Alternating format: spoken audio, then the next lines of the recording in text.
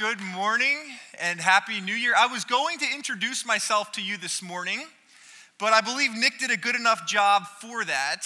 If I have not met you yet, I just want to let you know that Jenna and I are really thankful that God has called us here to Old North Church. If we have not met, please come introduce yourself to me. Just so you know, I go by either Kyle or Pastor Kyle, or as Nick and Chris have affectionately labeled me, Pastor Hoff. But as we start this new year, what a gift it is that we can start it in the house of the Lord, gathering, singing his praises, and opening up his word together. And I invite you to do just that. I invite you to open up your Bibles this morning to Psalm 138. That is page 521 in your pew Bibles. But as Pastor Nick said, we're starting a new series on the book of Psalm. And Nick told me I could preach on any psalm that I wanted to.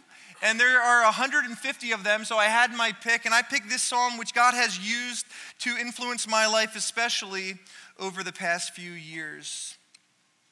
Well, before we read this psalm together, let's pray and ask the Lord for his help and his guidance this morning. Let's pray together. God, as we just admitted, it is a gift that we can gather here this morning. God, it's a gift that we can come on the start of a new year and worship you. And God, as we come to you this morning and as we read your word together, as we dig in as a church family, God, we pray that we do it humbly. And God, we would ask this morning that you don't only fill our minds with knowledge, but that by your power and by your grace, you would use your word this morning to transform us more into the image of your Son, Jesus Christ. God, that there would be more people in Old North Church who look like Jesus. God, we love you and we thank you that we can do this morning. And it's in your name that we pray. Amen. Well, this psalm is a psalm of David written by King David, and we are going to read it together this morning. Let's start in verse 1. Psalm 138, verse 1. I give thanks to you, O Lord, with my whole heart. Before the gods, I sing your praise.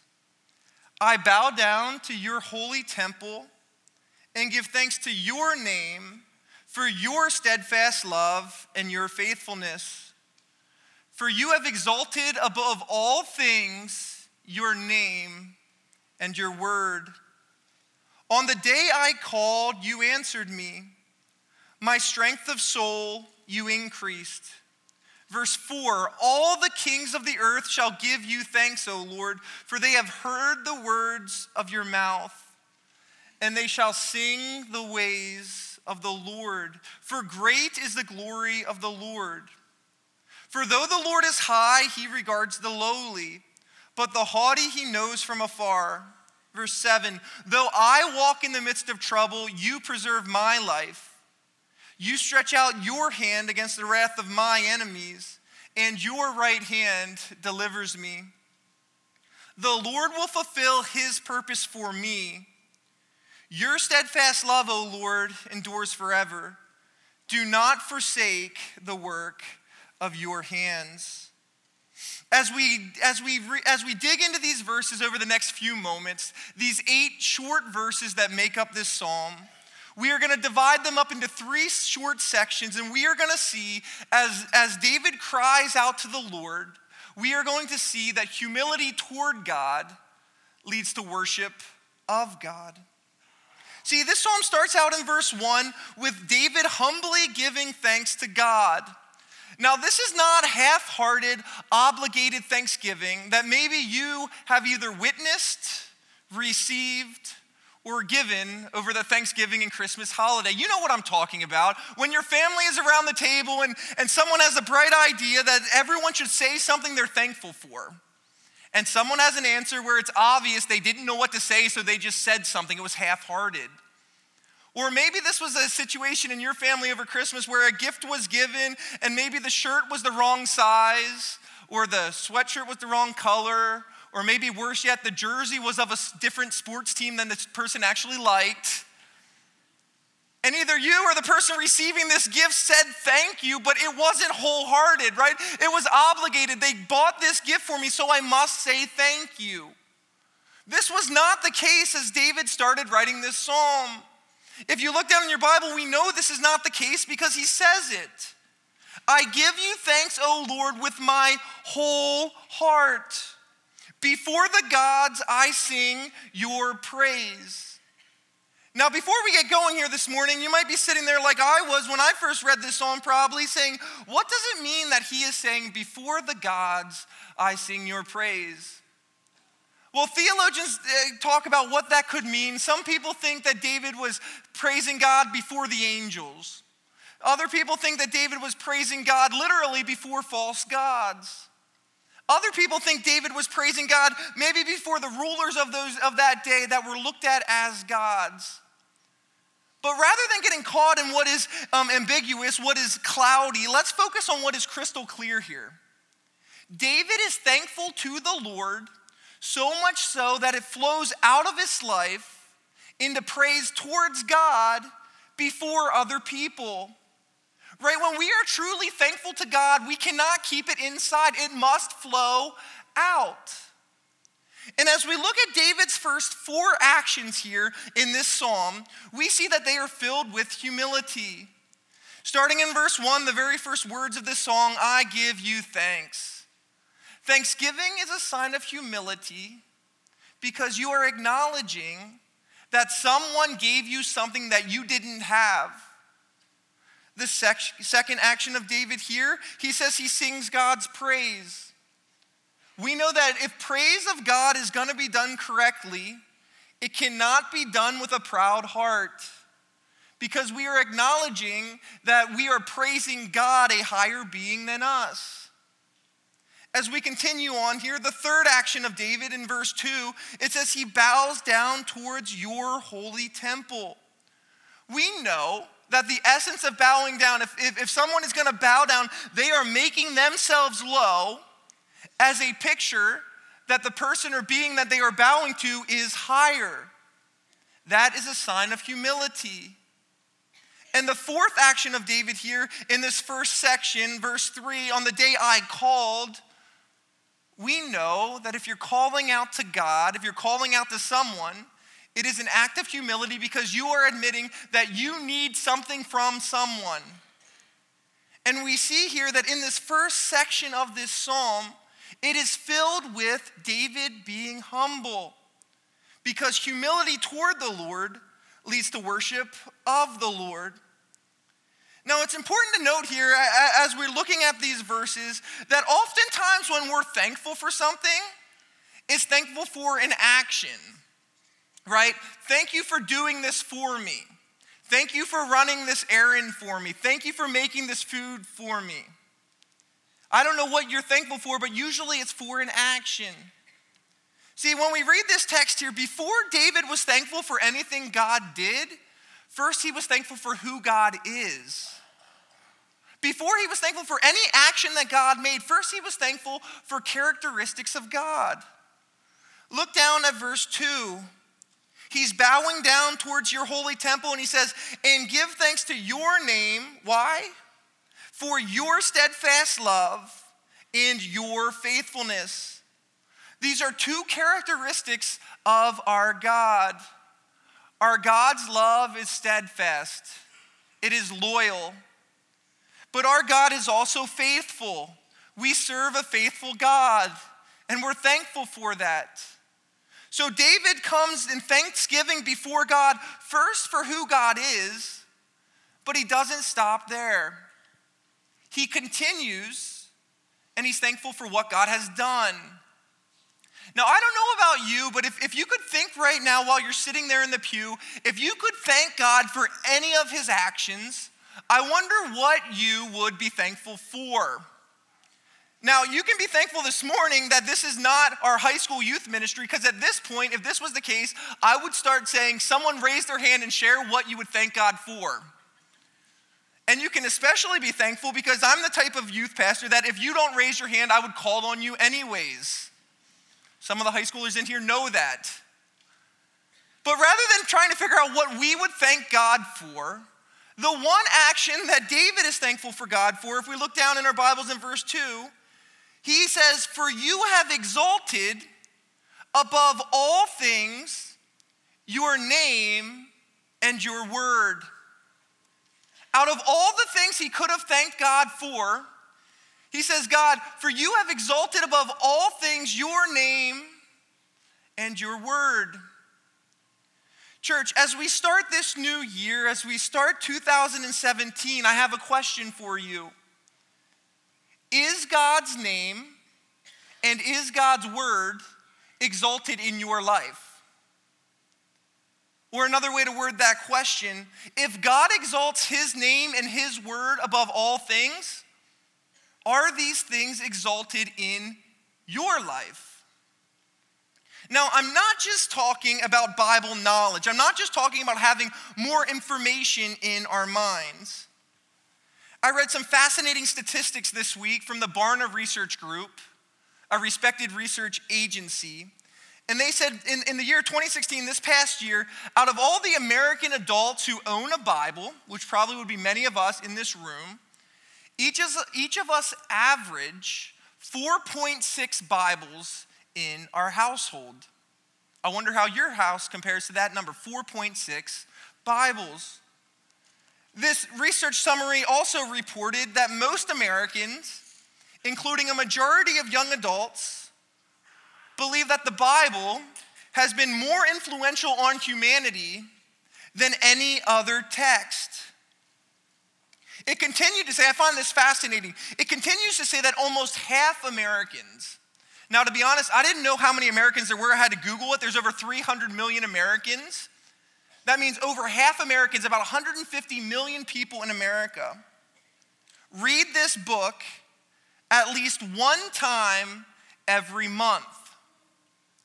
Now, I'm not suggesting to you as we start a new year that by you reading God's word one time a month is enough to become spiritually mature. And I'm not even saying that all these statistics are really that good, but what I am saying is that we have plenty of Bible knowledge in America. I believe that you have plenty of Bible knowledge in your life.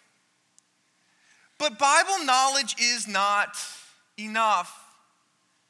It reminds me of what the evangelist D.L. Moody said centuries ago. He said, the Bible was not given for our information, but it was given for our transformation. See, church, if the Bible is going to be exalted in our lives in 2017, then we need not just to read and to memorize the Bible, but by God's strength and by God's power, we must apply it. And church, that takes humility. See, if humility toward God leads to worship of God, because when we read God's word, we must submit to what it says, right? And it looks like when we read words, like for instance, when Jesus said, you must love your enemies.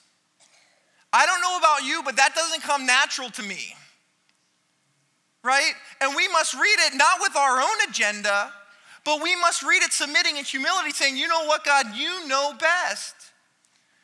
Or maybe for some of you children who are in this service this morning, and not only children, adults who have parents who are alive, what about the command where it says, honor your father and mother?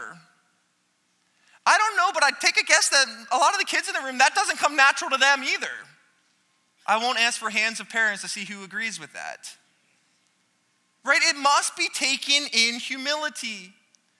Or how about one of the commands where it says, do not covet? Right? Did God really know when he gave the 10 commandments and said, do not covet? Did he really know that my neighbor was going to have the car that he has?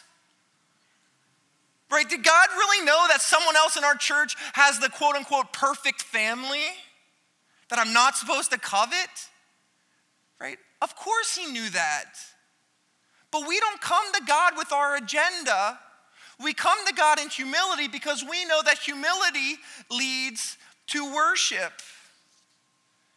And as David continues here into the second section of this psalm, he continues and takes the attention off of himself and he puts it onto a very interesting group of people, all the kings of the earth. He continues here in verse 4. He says, all the kings of the earth shall give you thanks, O Lord. for they have heard the words of your mouth. Now, I don't know about you. I currently don't know any of the kings of the earth. I've never met President Obama. I've never met any of the kings of other nations. And none of us, obviously, have met any of the kings who were the king when David wrote this. But what we do know is that if the kings of the earth were going to give thanks to God, that's going to take a huge dose of humility. And what I love about this psalm is David says the reason he does that, the reason the kings are going to give thanks is not because one of their advisors told them to give thanks to the Lord. The kings weren't going to give thanks because it was we're in a group of people that want to do this. No, look down at your Bibles. Why are they going to give thanks to the Lord? It's because they have heard the words of your mouth. Yet again, God's word is exalted. And what I love about this is this thankfulness that the kings are giving towards the Lord, just like in David's life, it overflows to singing. Look down in your Bibles. For all the kings shall give thanks to you, O Lord, for they have heard the words of your mouth, verse 5, and they shall sing the ways of the Lord. For great is the glory of the Lord. The characteristic of God that David gives this time is not God's steadfast love. It's not God's faithfulness, but it's God's glory. Now, all of these kings who were on the earth, they were going to reign for a certain amount of time. And just like you and I, they were going to live, they were going to be born, they were going to live, and then they were going to die. Some of their dynasties went on farther beyond when they were dead. But what we know here is that their glory could not compare to the glory of our God. The God that we serve, as David says, his glory is great. Now, if we had time this morning, as Pastor Nick said, we're starting a new series here in the book of Psalms. If we had time this morning to look at all 150 Psalms, and don't worry, we're not going to do that because I know most of you would leave before we got done. And I also know Pastor Nick would never let me preach again. But if we could do that, what we would see is a repetition through the Psalms, not always looking at the kings of the earth, but looking at God as the king. A few instances of this, they're going to come up here on the screens. Starting in Psalm 93:1, one of the translations says, "The Lord is king." Another example is Psalm 95:3. "For the Lord is a great God and a great king above all gods." One last example is Psalm 96:10. "Say among the nations, the Lord reigns." David paints a picture here that the kings of the earth are giving thanks to the king, which is an act of humility. Now, as we think of this idea of God being the king and we think of the idea of God's glory being great, it reminds me of what the prophet in the Old Testament says, "For the earth will be filled with the knowledge of the glory of the Lord as the water covers the sea." Church, no matter what you do this year, no matter what accomplishments you have, no matter what we do as a church together, our glory will never compare to the glory of the Lord. And that's a good thing. So where does that leave us? What do we do? Do our lives matter? Of course they do. What are we supposed to do next? Well, I love this. David thankfully doesn't stop in verse 5. He continues to verse 6. What are we supposed to do, church? Well, it says in verse 6, "For though the Lord is high, he regards the lowly, but the haughty he knows from afar." I don't know about you, but as I start this new year, I want to be close to God. And what this verse explains is if we are going to be a people who are close to God, we must be humble. We must be low. I mean, the language that he uses yet again is very clear. God is on high and he regards the lowly. But those who are haughty, or those who are high, or those who are lofty, it says he knows from afar. Church, we don't want to be known from afar from God. We want to be close to him. And if that's going to happen, church, we must be humble, because humility of the Lord leads to worship of the Lord. This is good news for us. If you feel low, if you feel disqualified, if you feel like people in the world do not give you the time of day, you are not high and exalted. You are the perfect example, the perfect applicant to be close to God. I don't know if that's you, but that is good news. As David continues this psalm, as we transition into the last section of this psalm, it is clear that David lived his life in a way that he drew close to God in humility. You ask, how do we know that? Well, yet again, just like earlier in this psalm, his language is very clear. He's honest about the situations that he has in life, and he's honest about how he got through them. Look down at the beginning of verse 7. He says, though I walk in the midst of trouble, right? That's not sugarcoating it. That's not painting it to make it look better than it is. He says, no, though I walk in the midst of trouble, right? He's honest about his situation, and he's humble because he gives credit to God for saving him. Look at his answer. Though I walk in the midst of trouble, who saves him? It says, you preserve your life. You stretch out your hand against the wrath of my enemies. He doesn't even stop there. He says, and your right hand delivers me. This is humility. This is humility, realizing that God has ultimate control in your life.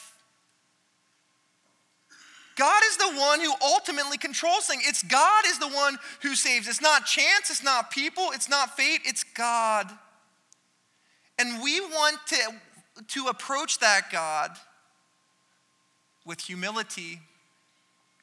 Now, as this chapter has built up, it's almost been like a ladder where you go up one rung at a time. And it's kind of approached this climax in this very last verse of the psalm, Psalm 138, which reads like this: the Lord will fulfill his purpose for me. Your steadfast love, O Lord, endures forever. Do not forsake the work of your hands.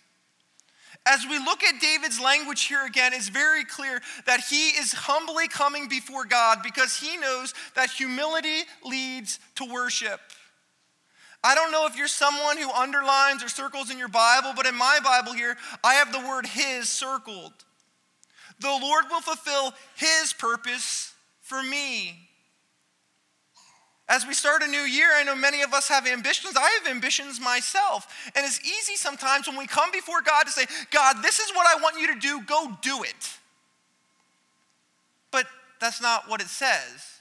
It doesn't say the Lord will fulfill your purpose for yourself, right? It says the Lord will fulfill his purpose for me.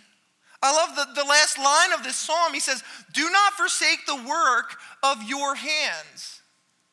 It's as if we are the clay and God is the potter who is beautifully molding us into the people who he has created us to be. But church, the last thing I really want us to get this morning as we think about this awesome promise that God will fulfill his purpose for me, that his love endures forever, that God won't forsake the work of his hands.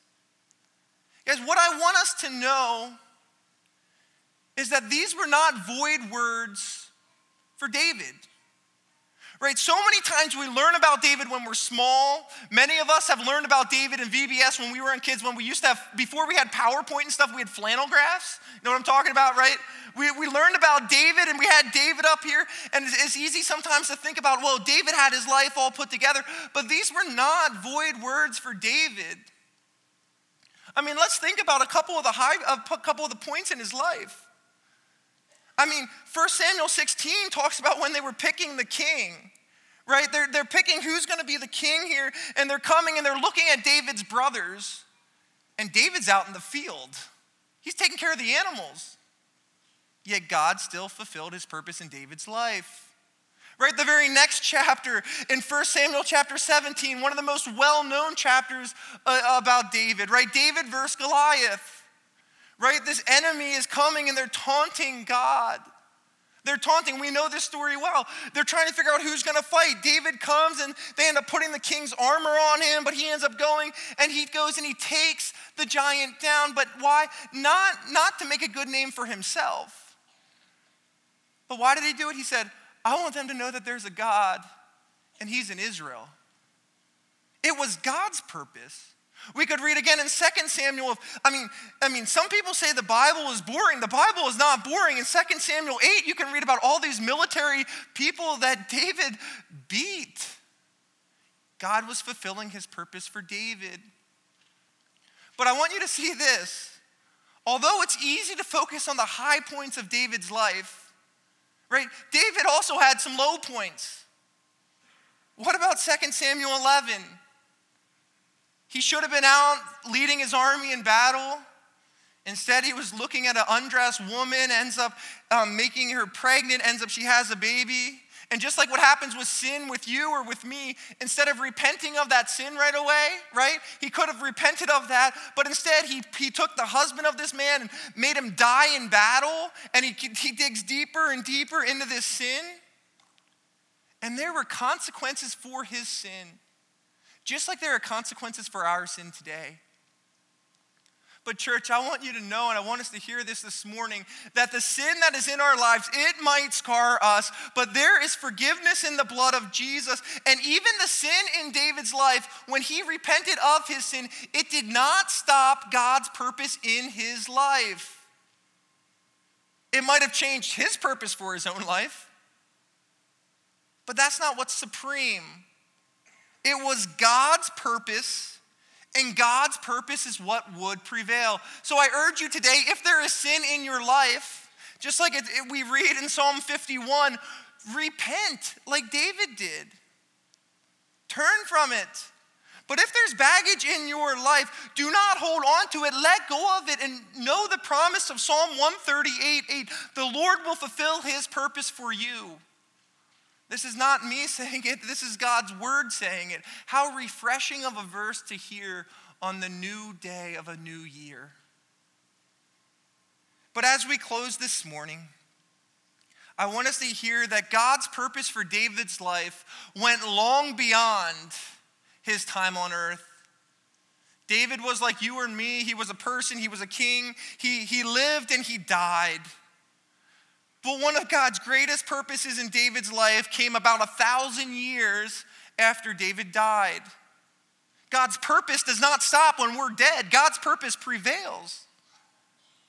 And one of the greatest purposes in David's life was around 1,000 years later when a king was born. He was not born in a palace. He was not born in a sanitary condition. He was born in a stable with dirt and with animals. But I want us to hear it loud and clear today. The reason we know verse 6 is true, that the Lord regards the lowly, is because God became lowly in Jesus. The reason we know that he regards the lowly is he became the lowly. And this great times whatever grandson of David came as a baby. And we know he did not stay a baby, right? We know he lived a life of no sin at all. We know the gospel. He died on a cross to pay the penalty for your sin and for mine. We know he didn't stay dead, but God raised him from the dead. And we know that Revelation 19:16 says that in the future on his robe and on his thighs, he has a name written, King of Kings and Lord of Lords. And that leads us to today. We have a choice. Will we submit to God in humility, knowing that humility leads to worship? Or will we start this new year bringing in pride our own agendas before God? It's an option that all of us have to decide. We have seen in this text that God's characteristics are good. He has steadfast love. He is faithful, and his glory is great. But we must decide when we come face to face with Jesus, will we come humbly before him and follow Jesus? Or will we turn our backs and run our own agenda? Church, may we be humble. And I urge you in this, not because it's easy to do. This cannot be done on our own strength. That's why in a bit we're going to sing a song that says, Lord, I need you. But the reason I urge you on this is even though I was hired here to be the high school pastor, I don't only care for high schoolers. I care for you.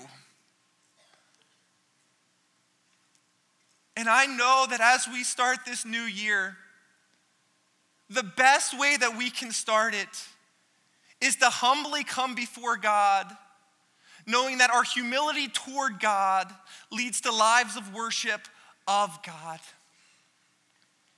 And I'm excited to see what God will do through our lives this year, to see what God will do through Old North Church as we seek not to make us famous, but as we seek the glory of the Lord to be shown to Canfield, Ohio. May we be a people of humility. Let's pray.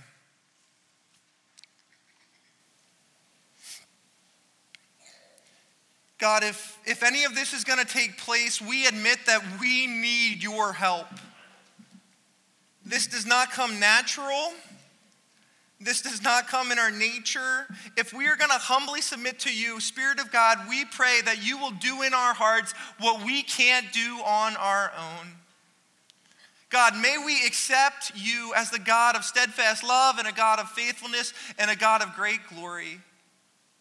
And may we start this year, the year of 2017, may we start it with our eyes on you, knowing that our humility toward you will lead to living lives of worship of you. Jesus, we love you and we're so thankful that we get to be part of what you're doing. God, would you make yourself famous this year? And it's in your name that we pray, Jesus. Amen.